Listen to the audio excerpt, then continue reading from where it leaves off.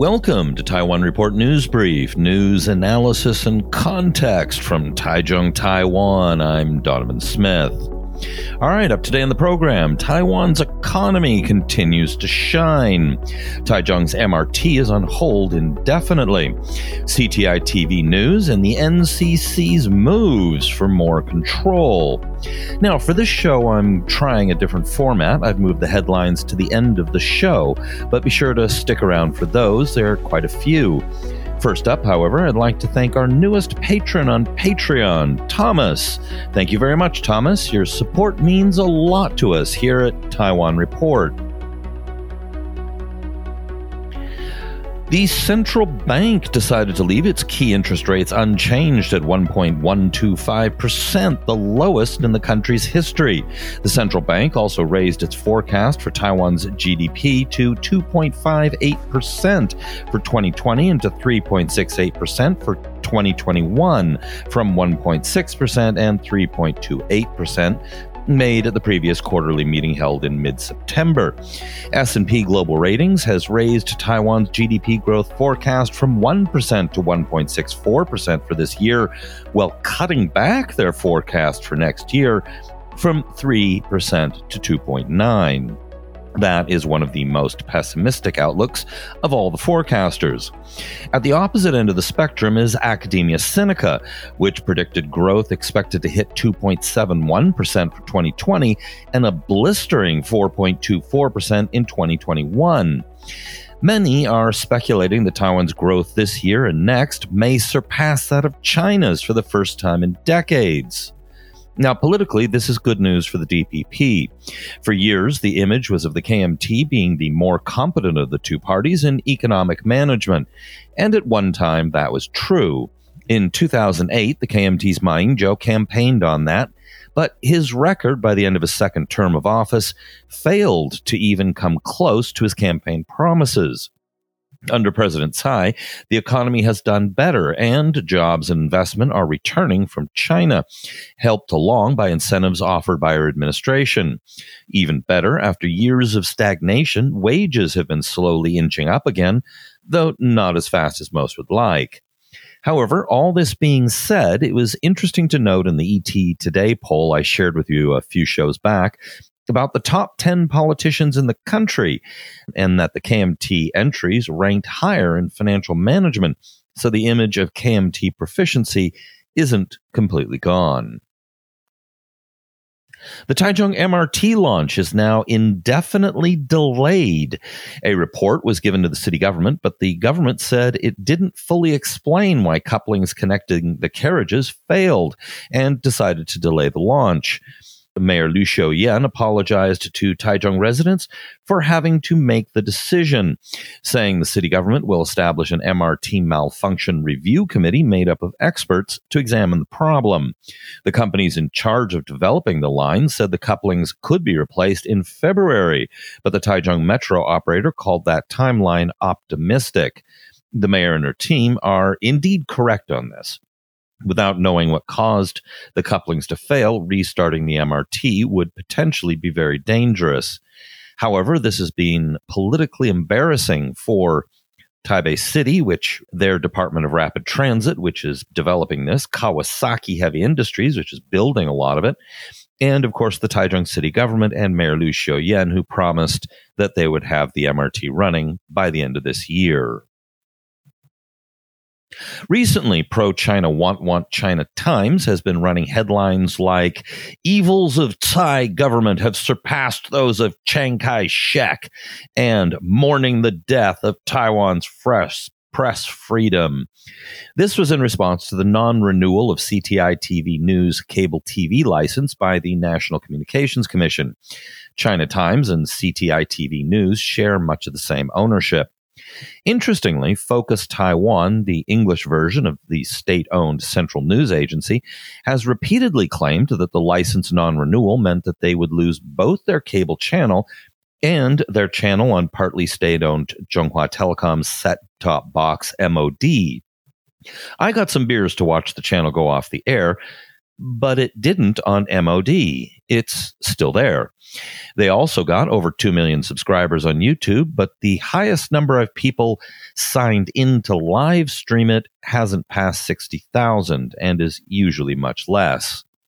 Former President Ma Ying-jeou and KMT Chair Johnny Chiang held a press conference to protest dressed all in black, which they said was to mourn Taiwan's loss of press freedom.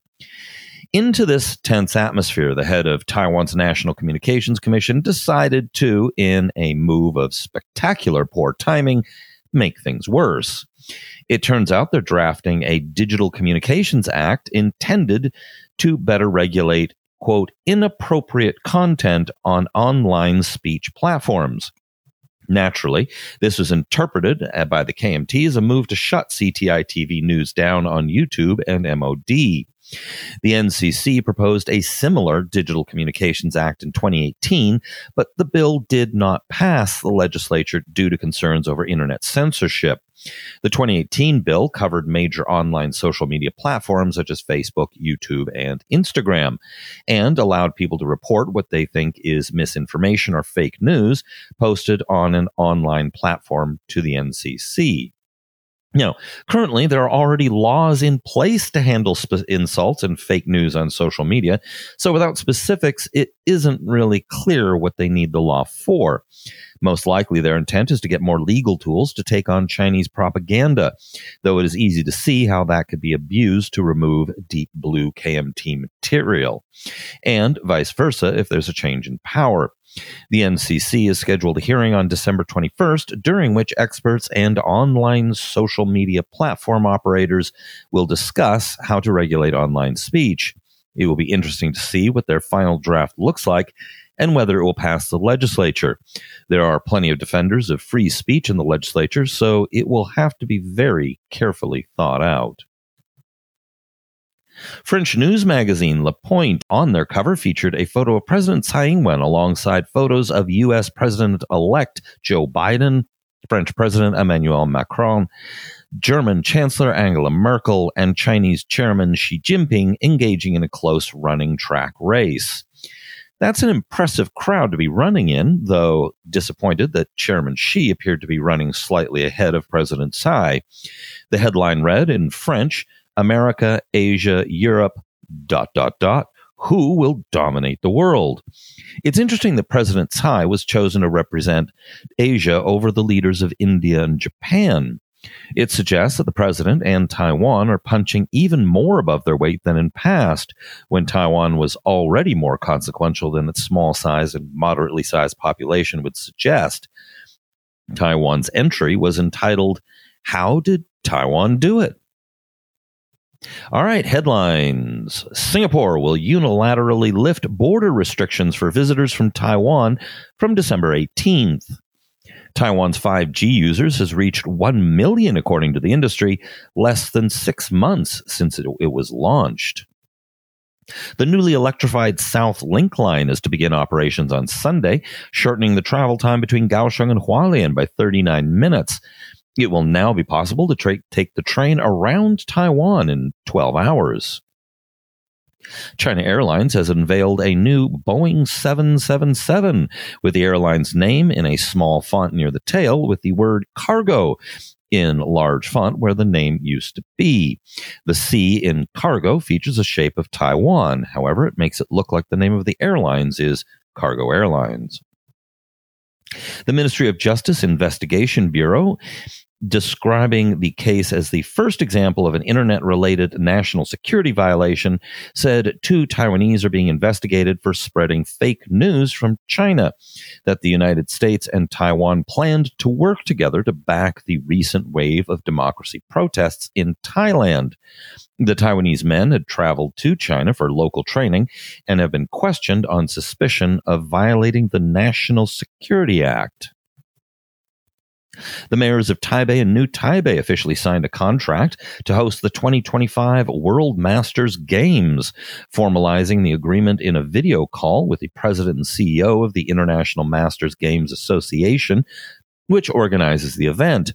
It is an international sporting competition for athletes over 30 years old. They beat out the French capital of Paris and the Australian city of Perth to clinch the games.